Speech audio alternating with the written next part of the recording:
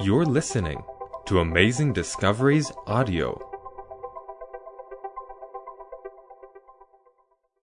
This is The Struggle is Real, Episode 10, with Lawami Richardson.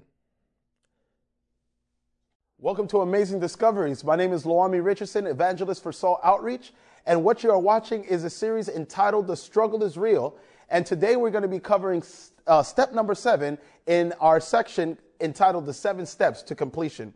If you haven't been watching the series, we have finally come to our last point, but if you haven't watched the series before, I want to encourage you to make sure to watch the previous 6 steps so that way this last step can make much more sense to you. So if you haven't watched, we're going to go quickly review over the steps that we have been covering throughout this series. You see, God does his part, and our job is to do our part as well in cooperation in allowing Christ to complete us in through his love for us. And so we see God's part is that he draws us with his love. Our part is to not resist his drawing. You see, many times we have heard that it's easier for us to be lost than to be saved. But as we found out in our study that Christ is constantly wooing us, that it's actually harder for us to be lost than to be saved. Our job is not to resist that drawing of his love and allow his love to take us where it needs to go. Step number 2, as we come to the cross, we are then convicted of our sin, our righteousness, and a judgment is to come. And the reason why Christ convicts us of our sin isn't so that we can see how bad we are, but so that we can see our desperate need of him. And our part is to simply say, Lord, this is who I am. I acknowledge my guilt. I'm running to you, and I'm asking you, please give me your righteousness. And so as we do that, Christ then gives us the gift of repentance, a gift that allows us to turn away from the life of sin, so that way you and I don't have to commit that sin anymore. Our job then is to simply confess that sin, forsake it, and give him our hearts, the one thing that he longs and he desires. Then God's part is that he not only forgives us from our sins. See, the cross is much more powerful than just forgiveness. The cross actually allows us to be cleansed, to be regenerated, and to be sanctified and empowered by his Holy Spirit to live a life that is pleasing and glorifying him. Our job is to simply believe it and accept it. Step number 5, then Christ lives in us. He empowers us to live out the principles that he desires for us to live. And then our job is to simply live by that power and to bear the fruits that are necessary to demonstrate that we have been connected to the vine, Jesus Christ. Then every single time you and I, we struggle with one of the biggest things that we all struggle in our Christian experience, which is temptation. And as we are tempted, God makes a way of escape when we are tempted. Our job is to take God's way of escape and submit to him in those moments. And so today's presentation, we're going to be discussing step number 7, that if for whatever reason we do not submit to God or find the way of escape that he has presented for you and I, that God will be our advocate if we choose to fall. But before we begin, let's bow our heads for a word of prayer. Invite the Holy Spirit to be with us as we open up our study today. Lord, we just want to thank you again for your love and for your grace. And as we conclude the 7 steps to completion, I pray that we can understand the great work that your son, Jesus Christ, is doing for us in the heavenly sanctuary. We ask that you may forgive us for our sins, cleanse us from all unrighteousness, dear Lord. Allow me to be a mouthpiece for you. I pray that your spirit may enlighten us and allow us to see beautiful truths out of your word today. We love you. We thank you, for we ask this in Jesus' precious name. Amen. And so the final step, as we conclude, will be that we must repent and turn back to him. So before we get to that part, we are going to be discussing God's part, which is that he will be our advocate if we fall. I want you to notice what 1 John chapter 2, verse 1 states. My little children, these things write I unto you, that ye sin not. And if any man sins, we have an advocate with the Father, Jesus Christ, the righteous. You see, Christ desires for us to live a victorious and holy life. But if for whatever reason, the temptation that comes upon us, we do not choose to find God's way of escape, and if we fall, we do not need to despair. Christ will be our advocate. You see, every time I have taken God's way of escape by immediately submitting to him, while I'm being tempted, he works in me the right attitude that I must possess whenever I am tempted, but he also keeps me from falling. I want you to notice in Bible Commentary Volume 1, page 1085, what it states.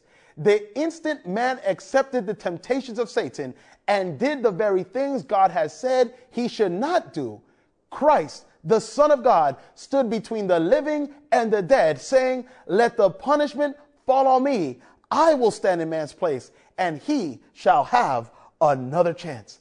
As soon as you and I choose to believe the lies of Satan, as soon as we fall into temptation, understand Jesus is right there. As soon as we say, Lord, forgive me, he is standing right there between us and the Father, saying, Lord, let the punishment, the wages, and the consequences of that sin fall on me. I will stand in Loami's place. I will give him another chance. Oh, brothers and sisters, that is great hope to know that if we decide to fall, that Christ is forever there, standing in between you and the Father, interceding and giving us another chance. So what does the advocate do? He gives us another chance to be able to get back up and to continue to live the life that he promised us to live. So this is why we notice in Bible Commentary, Volume 7, what it states. How careful is the Lord Jesus to give no occasion for the soul to despair.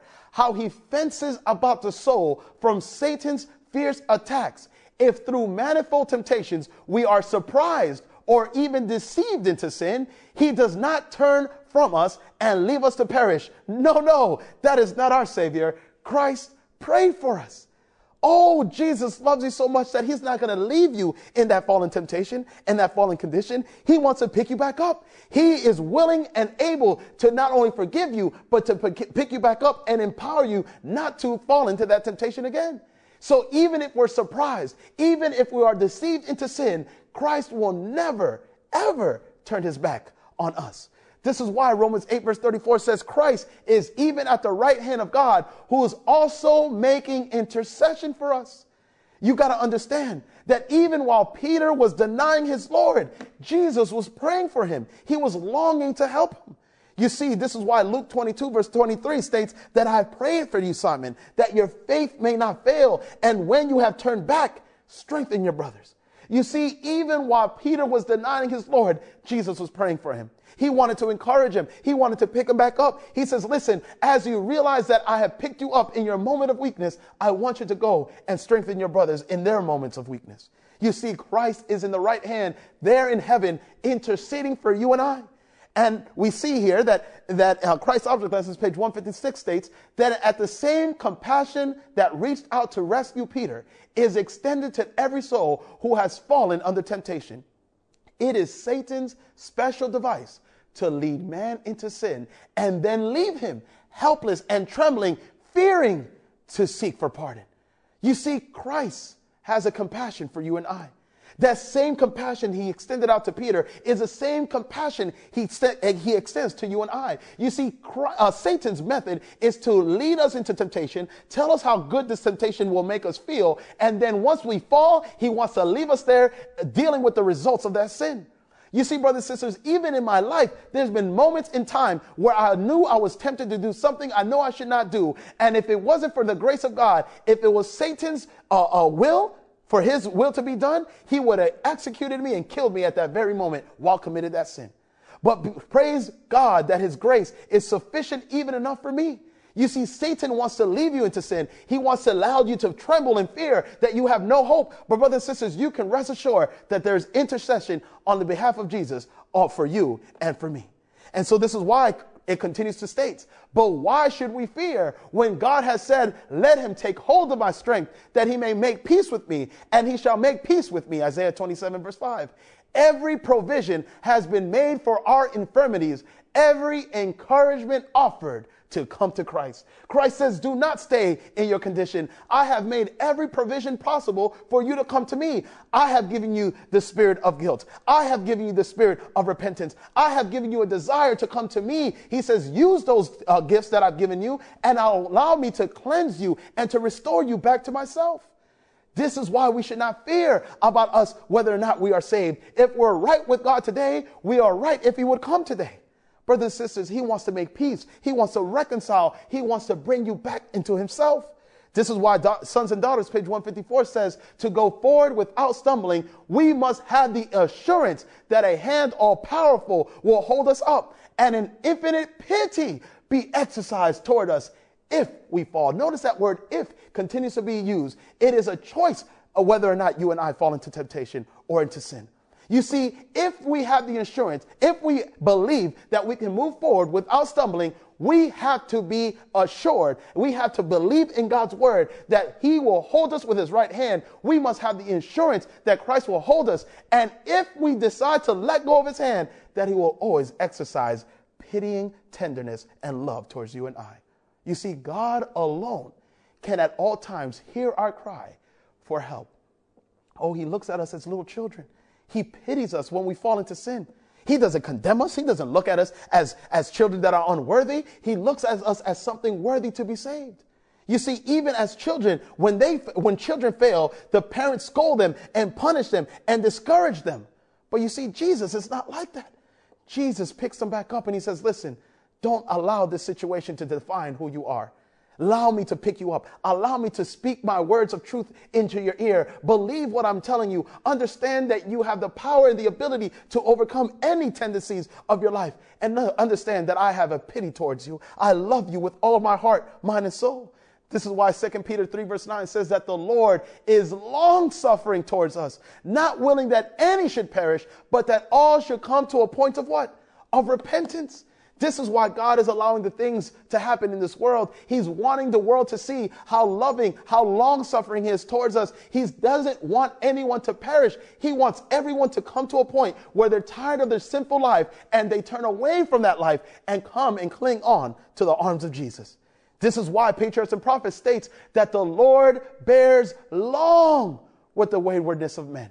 And to all he grants opportunity to see and forsake their sins. Christ is bearing long with us. He knows that this journey is hard. He understands that the struggle is real, but he's giving us opportunity right now so that way we can confess our sins before God. This is why our high calling, page 23, states that a silent witness guards every soul that lives, seeking to win and to draw him to Christ. The angels never leave the tempted one a prey to the enemy who would destroy the souls of men if permitted to do so. As long as there is hope, until they resist the Holy Spirit to their eternal ruin, men are guarded by heavenly intelligences. Understand that even the angels are there to cooperate in our salvation. Understand that Christ will never leave us unless we come to a point that we say, Lord, no matter how much you talk to me, no matter how much you convict me, I'm going to choose to do what I want to do. And out of love, he will respect it. But as long as there's a glimpse and a desire to not to live this life of sin, Christ is going to be there. The angels are going to be there to cooperate and to help you live this life. This is why Education, page 294, says that the divine teacher bears with the erring through all of their perversity. His love does not grow cold. Oh, good news. Jesus is forever loving us. His love does not grow cold. His efforts to win them do not cease. With outstretched arms, he waits to welcome again and again the erring, the rebellious, and even the apostate. His heart is touched with the helplessness of the little child, subject to rough usage. The cry of every human suffering never reaches his ear in vain. Understand that Jesus loves you with a love that we cannot even begin to describe. Even in the midst of your perversity, even in the midst of your sin, his love does not grow cold. He's constantly wooing. He's constantly desiring you to come back home. And there he is with his outstretched arms. He's waiting for you. Doesn't matter how many times you turn your back on him. He says, I'm welcoming you again and again. Even the rebellious child, even those who have separated themselves from the truth, those who are who do no longer advocate the truth, who fight against the truth, Christ is there with arms, hoping and willing to take them home again. His heart is touched by those who can't help themselves. Christ's heart is touched by even the little child who's been subject to abuse. The ones who've been told that this child will never amount to anything. The one who experienced emotional and physical abuse, even sexually abused. Christ is there, understanding the pain of that child. He understands the suffering of humanity. And I want you to notice what the statement states. Oh, this is beautiful. It says, through all are precious in his sight, the rough bad-tempered, stubborn dispositions draw most heavily upon his sympathy and love. You see, the ones that are cast aside, the ones who people say they will never amount to anything, Christ looks at them even more precious than the rest. Oh, he loves those who everyone else thinks that they're no good. Brothers and sisters, I was that child. I was stubborn. I was rough. I was bad-tempered. And yet Jesus saw me as something much more special than everyone else. He saw that there was something in me worth saving. When everyone told me I was a castaway, when everyone told me, listen, you will never amount to anything, there's no hope for Loami, Jesus looked at me and says, yeah, you may think so, but for me, he's something so much precious and so beautiful. Notice why he does it. For he traces from cause to effect. He understands why you and I have gotten to this point that we don't want to hear about religion. He understands why we don't want to experience love and why we reject people out of our lives and why we rather live in a life of solitude. He understands it. He traces it from cause to effect. The one who is most easily tempted, the one who is easily more inclined to fall and most inclined to error is a special object of his solitude. Oh, you don't have to be good. He actually loves those who don't get anything right. He loves them even more because he sees something in you. He sees something in me worth saving. And that is the love that Jesus has for you and I. How often do we go to church? How often do we hear how we mistreat others? And we say, man, this person will never amount to anything. This bum on the street, oh, this person at work can never get anything right. Man, there's no hope for this individual. Christ looks at that individual and he says, listen, I love him with a love that I can't even begin to describe. Oh, he loves you. Oh, he wants to do something for you that you can't even see yourself doing. This is why Psalms chapter 103 says, like a father pitieth his children, so the Lord pitieth them that fear him. For he knoweth our frame, and he remembers that we are but dust. He understands where we come from. We've came out of this world nothing, and we're going to die coming in this world as nothing. But yet he created something beautiful out of the dust of the ground. You see, he spoke everything else into existence. But when it came to humanity, when it came to you, when it came to me, he says, no, I want to create this dust, this dirt that is of no value. I want to create it into something beautiful. I want to create in him this ugly being. I want to create something beautiful and have a higher and greater purpose than what they're living for. I want you to notice what Steps to Christ, page 64 states. We shall often have to bow down and weep at the feet of Jesus. Why? Because of our shortcomings and mistakes. But we are not to be discouraged. Even if we are overcome by the enemy, we are not cast off, not forsaken, and rejected of God. No, says the beloved John, these things write unto you that you sin not. And if any man sins, he have an advocate with the Father, Jesus Christ the righteous. And do not forget the words of Christ. The Father himself loveth you, the right hand of God, who always also maketh intercession for you. He desires to restore you to himself. He sees his own purity and holiness reflected in you. And if you will but yield yourself to him, he that hath begun a good work in you will carry it forward to the day of Jesus Christ. And then the statement concludes, pray more fervently, believe more fully. Jesus sees something in you. Oh, do you understand how much he loves you? Do you understand how much he values you? Do you understand how much he wants to use you for his glory? So many people may have told you that you're worth nothing, but in God's eyes, you're worth everything.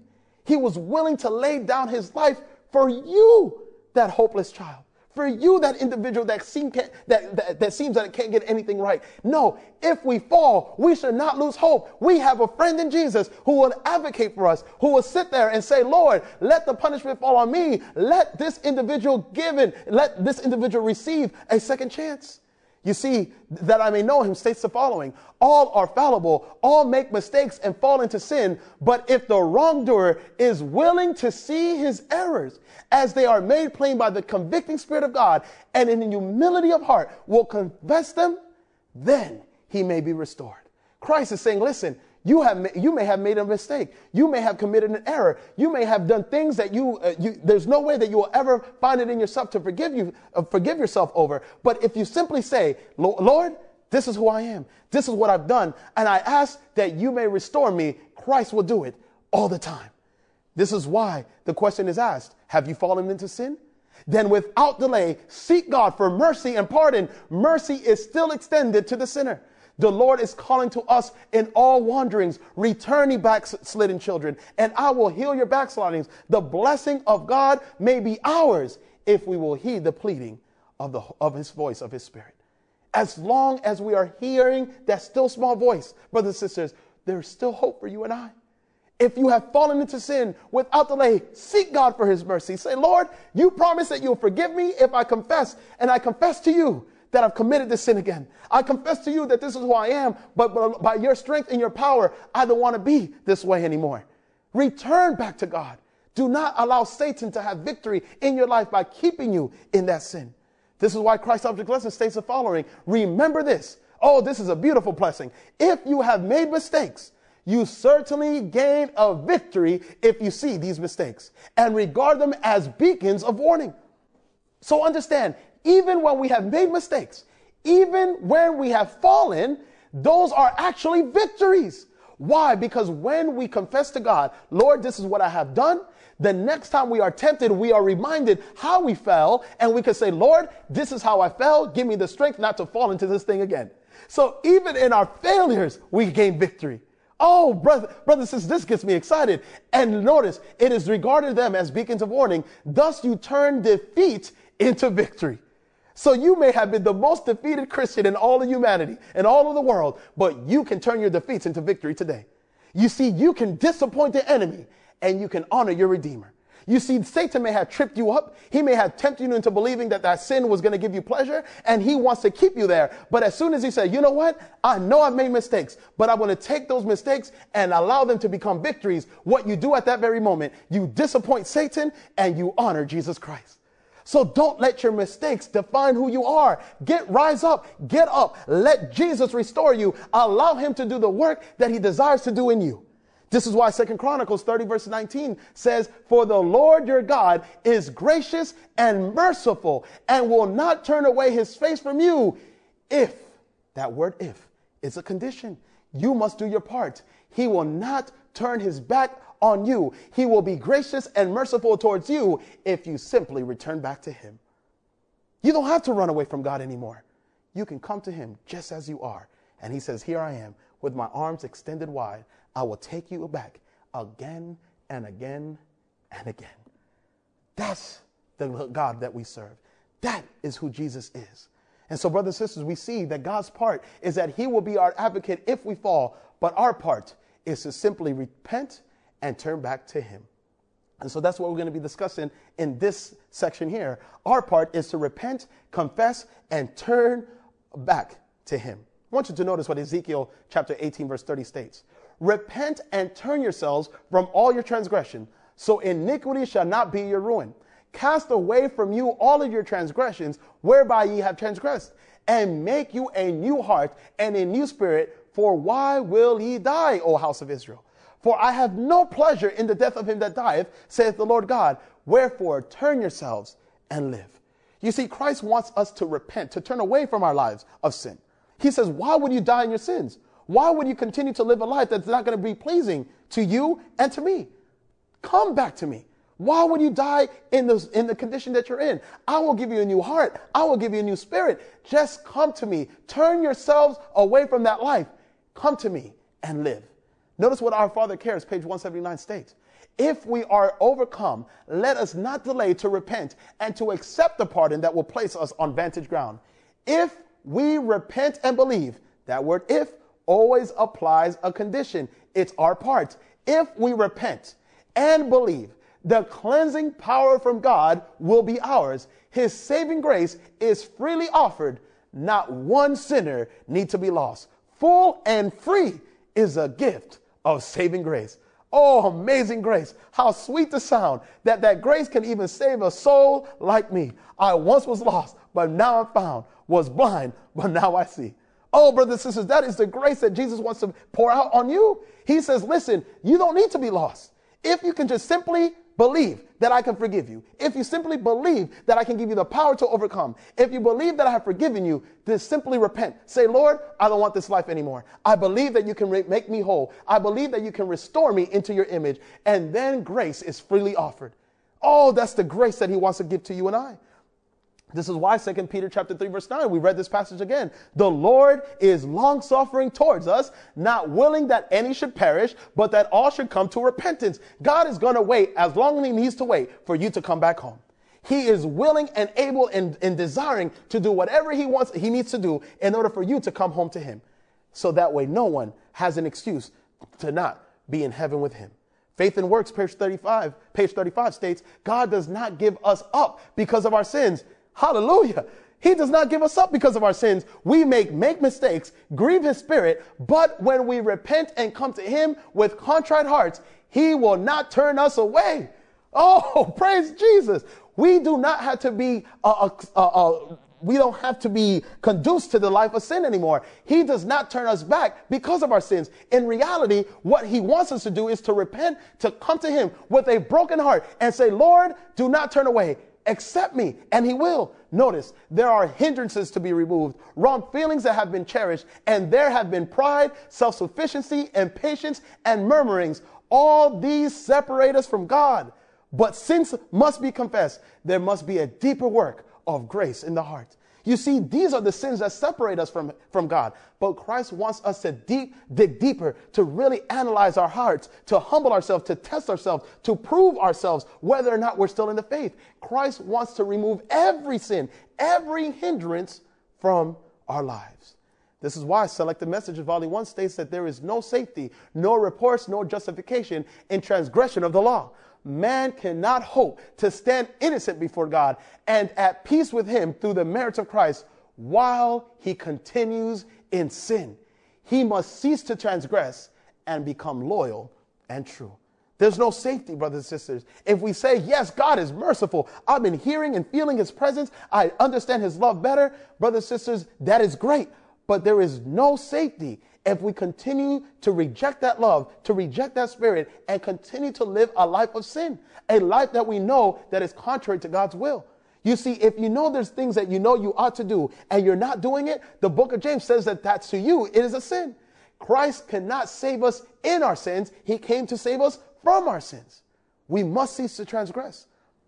This is why it states that every day that you remain in sin, you are in Satan's ranks, and should you sicken and die without repentance, you would be lost. Again, this goes back to what I was saying before. Satan's great plan is for him to deceive you into believing that the life of sin is going to be pleasurable. Is it? Absolutely, because it's what our hearts desire. But you see, the book of Hebrews says that sin, that life of sin, only brings pleasure for a season. And what Satan wants to ultimately do, if he had his way, is that he wants to tempt us into sin. And as we fall, he wants to kill us off, never to be able to repent from that life of sin. Many times, brothers and sisters, I woke up drunk, woke up the next morning not knowing how I got home. I got into myself in situations where guns were pulled, gunshots were fired, and for sure I thought my life was going to be taken. And yet I escaped. It was only by God's grace that allowed me to see another day. This is why his mercies are renewed every morning. This is why we should be thankful. Lord, if it was Satan's will, he would have killed me yesterday. But because I have breath in my lungs and the ability to speak and to praise your name, I thank you for giving me another opportunity to be able to draw to you. You see, one sin, unrepented of, is enough to close the gates of heaven against you. It was because man could not be saved with one stain of sin upon him that Jesus came to die on Calvary's cross. One sin, unrepented of, it has enough power to close out all of God's blessings to save you. Again, it goes back to that illustration I mentioned before. If I took a sip out of a bottled water and put a little drop of rat poison and shake it up, is that water contaminated? The answer is yes. You wouldn't drink it because you know what it can do to you. And so it is sin. The results of sin is death. Even one little sin cherished, even if it's appetite, even if it's our pride, even if it's our love and our desire to gossip, that one little sin can undo everything that God is desiring to do. This is why Jesus had to die on the cross, because there was no other way for us to escape this life of sin. And so we see Signs of the Times states that your only safety is in coming to Christ and ceasing from sin this very moment. The sweet voice of mercy is sounding in your ears today, but who can tell if it will sound tomorrow? This is why today is the day of salvation. Today is the day that we must give our hearts fully to God. The only safety that we have is to confess our sins before him and cease that life of sin and completely submit to Jesus. This is why the Bible states in Isaiah 55 verse 6, seek ye the Lord while ye may be found. Call upon him while he is near. Let the wicked forsake his way and the unrighteous man his thoughts, and let him return unto the Lord, and he will have mercy upon him, and to our God, for he will do what? He will abundantly pardon. Oh, but it gets better. Even notice what Psalms 34:18 says, that the Lord is nigh unto them that are brokenhearted, and saveth such as to be of a contrite heart. Christ comes near to those who are brokenhearted for this life of sin that they have committed. Understand that he is there willing to forgive you, willing to embrace you, willing to take you back into his arms. And he understands that the life of sin causes heartbreak. He understands that life of sin will only bring you great pain. But it's those that comes with a contrite heart, a broken heart, that Christ says, listen, I will take you back into my arms, as long as you're willing to allow me to. And so we see that Selected Testimonies, to the Church, Volume 4, page 178 says, when man has sinned against a holy and merciful God, he can pursue no course so noble as to sincerely repent and confess his errors in tears and bitterness of the soul. This God requires of him. He will accept of nothing less than a broken and contrite heart. So, brothers and sisters, how do we develop a heart that is broken and contrite? Is simply by meditating and focusing on the sacrifice of the cross that Jesus has paid for you and I. It's meditating on those final scenes of his life and seeing, why did Jesus go through so much agony and pain to save someone like me? I don't deserve to be saved, but yet he loves me. Yet there's something about me that drives him crazy. There's something about me that brings him joy, that brings a smile to his face, that he was willing to come down to this earth and live a life full of pain and misery, so that way he can give me a life of joy and peace. He will accept nothing less than a broken heart, brothers and sisters. And I realized when I needed Jesus, that when my heart was broken, it only was broken because I saw the love that he had for me. And so if you do not understand what it means to have a contrite heart, then I encourage you, spend some time with Jesus. Spend some time in understanding what he has done at Calvary's cross for you and I.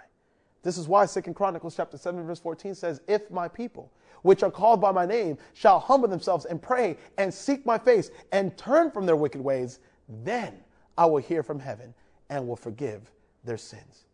If you and I, who are believers of Jesus, Christians, come to him and say, Lord, I'm coming to you. I'm humbling you. I'm humbling myself before you and saying, Lord, this pride that I have, this life of sin, I realize I don't want it anymore. I'm praying to you. I'm seeking you out. I want to turn away from this life. Jesus says, and he promised, he will hear you, and he says he will forgive you. This is why Testimonies to the Church, Volume 1 says that the people of God must move understandingly. They should not be satisfied until every known sin is confessed. Then it is their privilege and duty to believe that Jesus accepts them. You know, I don't want this quotation to be confusing at all. And you see, there is an overall conversion that takes place. You see, in my conversion experience, I remember when I gave my heart to Christ, I had to believe that Jesus forgave me for every sin that I've ever committed. Now, that would take a long time for me to sit there and think of every single sin that I've ever committed from the time I was born to that moment that I gave my heart to Jesus. What God is ultimately doing is doing this. What he does is this. He forgives us for our past sins. But as we continue to grow in him, there are times that Christ brings things to remembrance from our past life that we may not have specifically repented for. And the reason why he asks us to, or he brings that to our remembrance, is so that way we can acknowledge that this may be an area that we're still struggling with.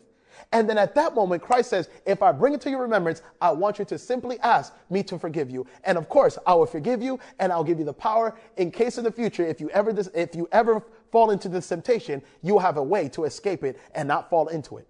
I remember driving through, back in the day, we used to go to J-Mart, used to buy these T-shirts, and there was this hangout spot that we used to go to.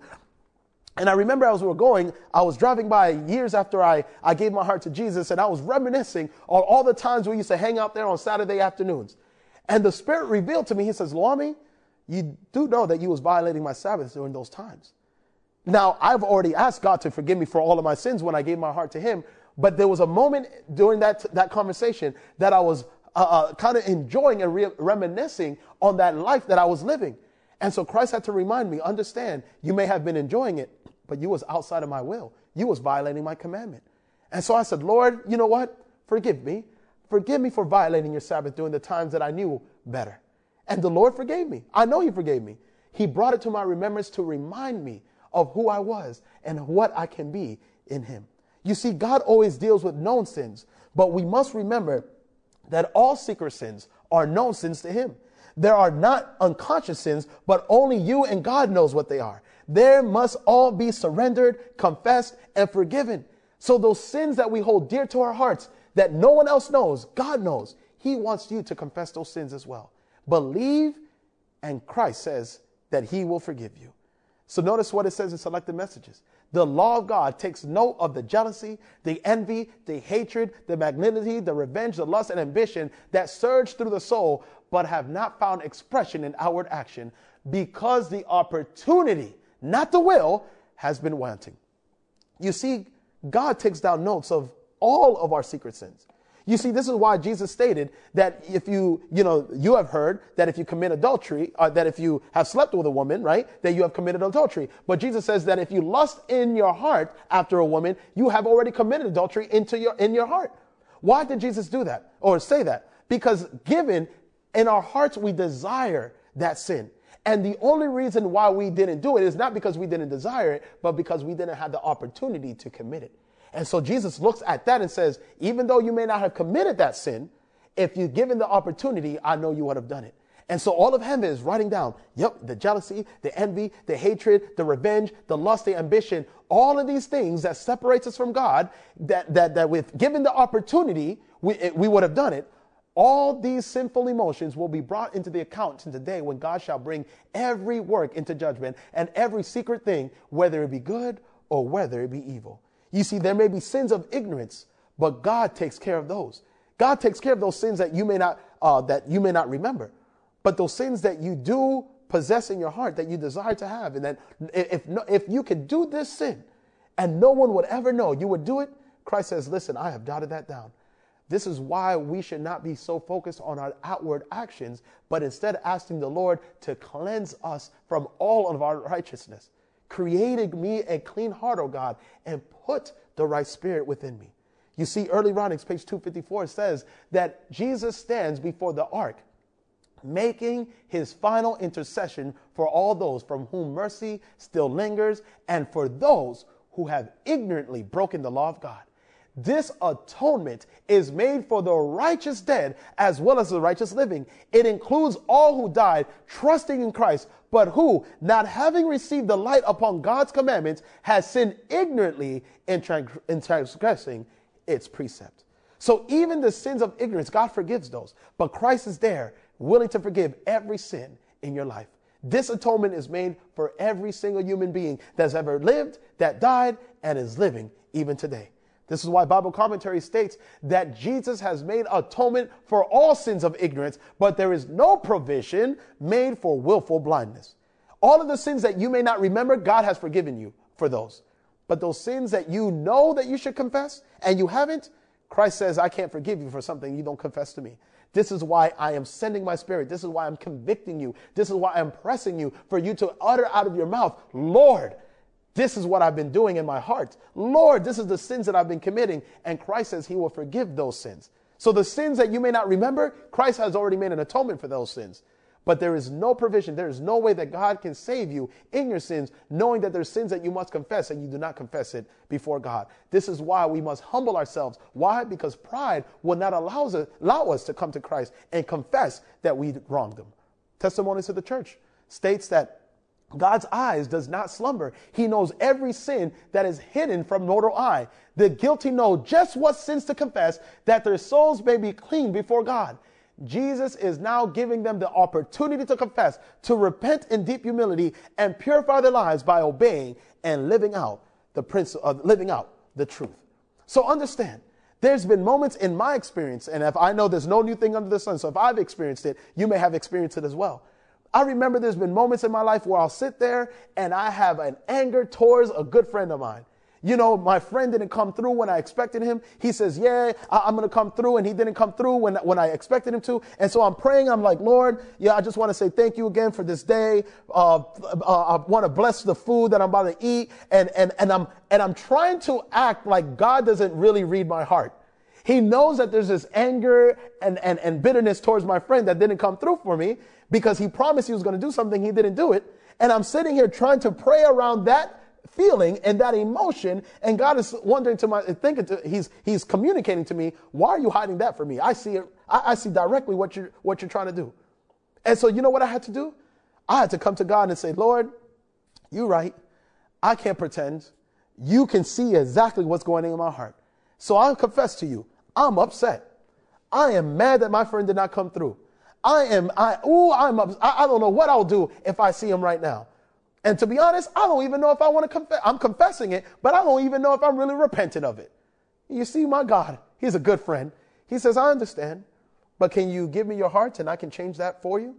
I don't know. I like holding on to this resentment. I don't want to have a reason to yell at him and curse at him. I have the right, God. God says, yeah, you do have the right. You do have the right. You're right. You can keep it. It's up to you. But is it going to make you feel better after it's all said and done? I was thinking to myself, maybe not. So can you give me your heart? Can you give me that sin that you won't confess, that you're holding dear to, knowing that I can read it, knowing that you're holding on to it and you're trying to pray around it? And so finally I said, Lord, here it is.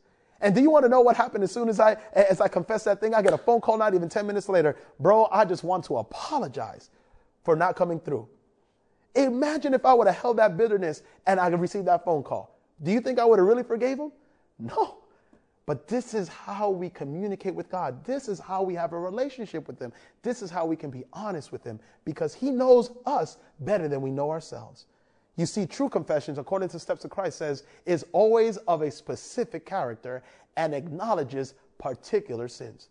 You see, we are so accustomed to saying, Lord, forgive me for my sins. I'll say, okay, which one? Well, all of them. Okay, but which one do you feel bad about committing? So Christ wants us to be very particular as to what we're confessing. True confession is always of specific character. Lord, I lusted today. Lord, there was a point in my heart that I wish nothing but bad intentions for my good friend. Lord, I'm not going to lie. I have pride and jealousy in my heart. How does this person get the opportunity to speak at this place and I don't get to? See, I'm confessing God, a specific character, and I'm acknowledging my particular sin. They may be of such a nature as to be brought before God only. They may be wrongs that should be confessed to individuals who have suffered injury through them, or they may be of a public character and should then be as a publicly confessed. But all confession should be definite and to the point, acknowledging the very sins of which you are guilty. So you see, when we confess our sins, whether to God, we must be specific, and when we confess our sins to our fellow man, whether it be privately, then we go to that individual privately. But if it's a public sin, then we must confess it publicly. Now, we don't make a confession and say, knowing what the specific issue is, and try to work around that sin. We have to be very clear and to the point. Brothers and sisters, I have to understand. I said some things yesterday, that hurt some people, and I wanted to specifically apologize for this incident. You see, if there's a public sin, then I must address that sin publicly. If it's something that I did to an individual, then I must go to that individual and specifically say, listen, forgive me for this particular thing that I have done to you. True confession is very specific, whether it be privately or publicly. But brothers and sisters, Christ is willing and able to cleanse us from all of our sins. We've read this passage over and over again. 1 John chapter 1, verse 9. If we confess our sins, he is faithful and just to forgive us our sins and to cleanse us from all of our unrighteousness. Christ is willing to forgive us for all of our sins, not just one or two. He wants to make you whole. And understand that if we fall, he is there advocating for us. But I want you to notice the next quotation. There is only one provision made for the transgressor. Faithful repentance and confession of sin and faith in the cleansing blood of Christ will bring forgiveness, and pardon will be written against his name. Oh, that is good news. Because here it is that my life of sin, there goes Loami, lust, yep. Loami steals, yep. Loami committed all of these sins. Here it is that as long as I come to him in faith, knowing that he has given me the opportunity to live a life anew, and I confessed it and I said, Lord, forgive me. By my name is written forgiven. It is blotted, my sins are blotted out by his blood, and by my name it says Loami, forgiven. That is good news. But I must have faith that Jesus is willing to cleanse me. I have to have faith that that blood is willing to pardon all of my sins. Brothers and sisters, your name in the book right now can be smeared by his blood, and in it can be written by your name, forgiven. You can live a new life even today. And this is why Psalms chapter 32 states that blessed is he whose transgression is forgiven, whose sin is covered. Blessed is the man whom the Lord imputeth not iniquity, and whose spirit there is no guile. Blessed is the person whose sins are forgiven, who has not hidden their sins but confessed it before God. And this is why we read in 1 John chapter 1 verse 7 that the blood of Jesus, his son, cleanses us from all of our sin. You see, brothers and sisters, this is the God that we serve. And you see, the only way that you and I can ever come to a point to truly feel repentant for the sins that we've committed is by analyzing the cross, analyzing the sacrifice that Jesus was willing to commit or willing to endure for you and I. You see, what can wash away my sin? Nothing but the blood of Jesus. What can make me whole again? Nothing but the blood of Jesus. This is all my hope and peace. Nothing but the blood of Jesus. This is all my righteousness. Nothing but the blood of Jesus. Glory, glory. This I sing. Nothing but the blood of Jesus. All my praise for this I bring. It's nothing but the blood of Jesus. Oh, precious is the flow that makes me white as snow. No other font I know. Brothers and sisters, there is nothing but the blood of Jesus. Are you willing to be cleansed today? Have you been living a life contrary to God's will? As you've been going through the steps in this series of The Struggle is Real, we come to conclude that, yes, I've been struggling, but this struggle is a beautiful struggle. It's a struggle that indicates that there is a life in me that desires to do what God wants me to do. And we see that Christ is willing to shed his blood to give you a new opportunity, to give you a new chance. And so the question is, will you be willing to accept it? Will you allow his blood to cleanse you from all of your sins? You can let go of your past. Even now, you can let go of your past today. You can be a new creation, a new creature. You don't have to allow the consequences of sin to ultimately define who you are. You can be a whole new creation. You see, brothers and sisters, if I allowed my past to dictate who I am, there'll be no way I can be speaking to you right now. And so because I understood of the power of the blood of Jesus is why I am standing here before you today. I am a walking testimony, brothers and sisters, that this message is real, that his love is lasting and everlasting, and that his blood is willing to cleanse every single sin in your life. So my question is, are you willing to accept him? Are you willing to allow the blood to do the cleansing that is necessary for us to be restored into new creatures? Are you willing to accept that blood? If so, let us seal that decision with a word of prayer. Father, we just want to thank you again for your love, for your grace. And Lord, we have completed the 7 steps. And Father, allow us to be reminded that we must follow these steps every single day. To understand that you love us, to understand that you have given us the power to overcome sins, to understand that you have given us the gift of repentance, the gift to allow us to feel guilt so we can run to you, to understand that the struggle in of itself, the desire to do what is you, the desire that you would have us to do and follow your precepts and your law is a gift from you. So Lord, allow us to look at the struggle as something beautiful, not as something that will keep us away from you. And so Lord, by your grace and by your power, we claim the victory and the merits of your Son, Jesus Christ. Thank you for allowing us to go through this study. Thank you so much for allowing us to go through this 10-part series entitled The Struggle is Real and going through the 7 steps of completion. And Lord, as we conclude, I pray that you will forever remind us of how much you love us. Allow us to never let go of your mighty right hand and do the work that we cannot do in ourselves. We love you. We thank you, for we ask this in Jesus' precious name. Amen. If this episode impacted you, please share it with others. Amazing Discoveries is a donor-supported ministry. To help us keep producing content like this, visit amazingdiscoveries.org. And, as always, you can find the visual presentation of this episode on adtv.watch.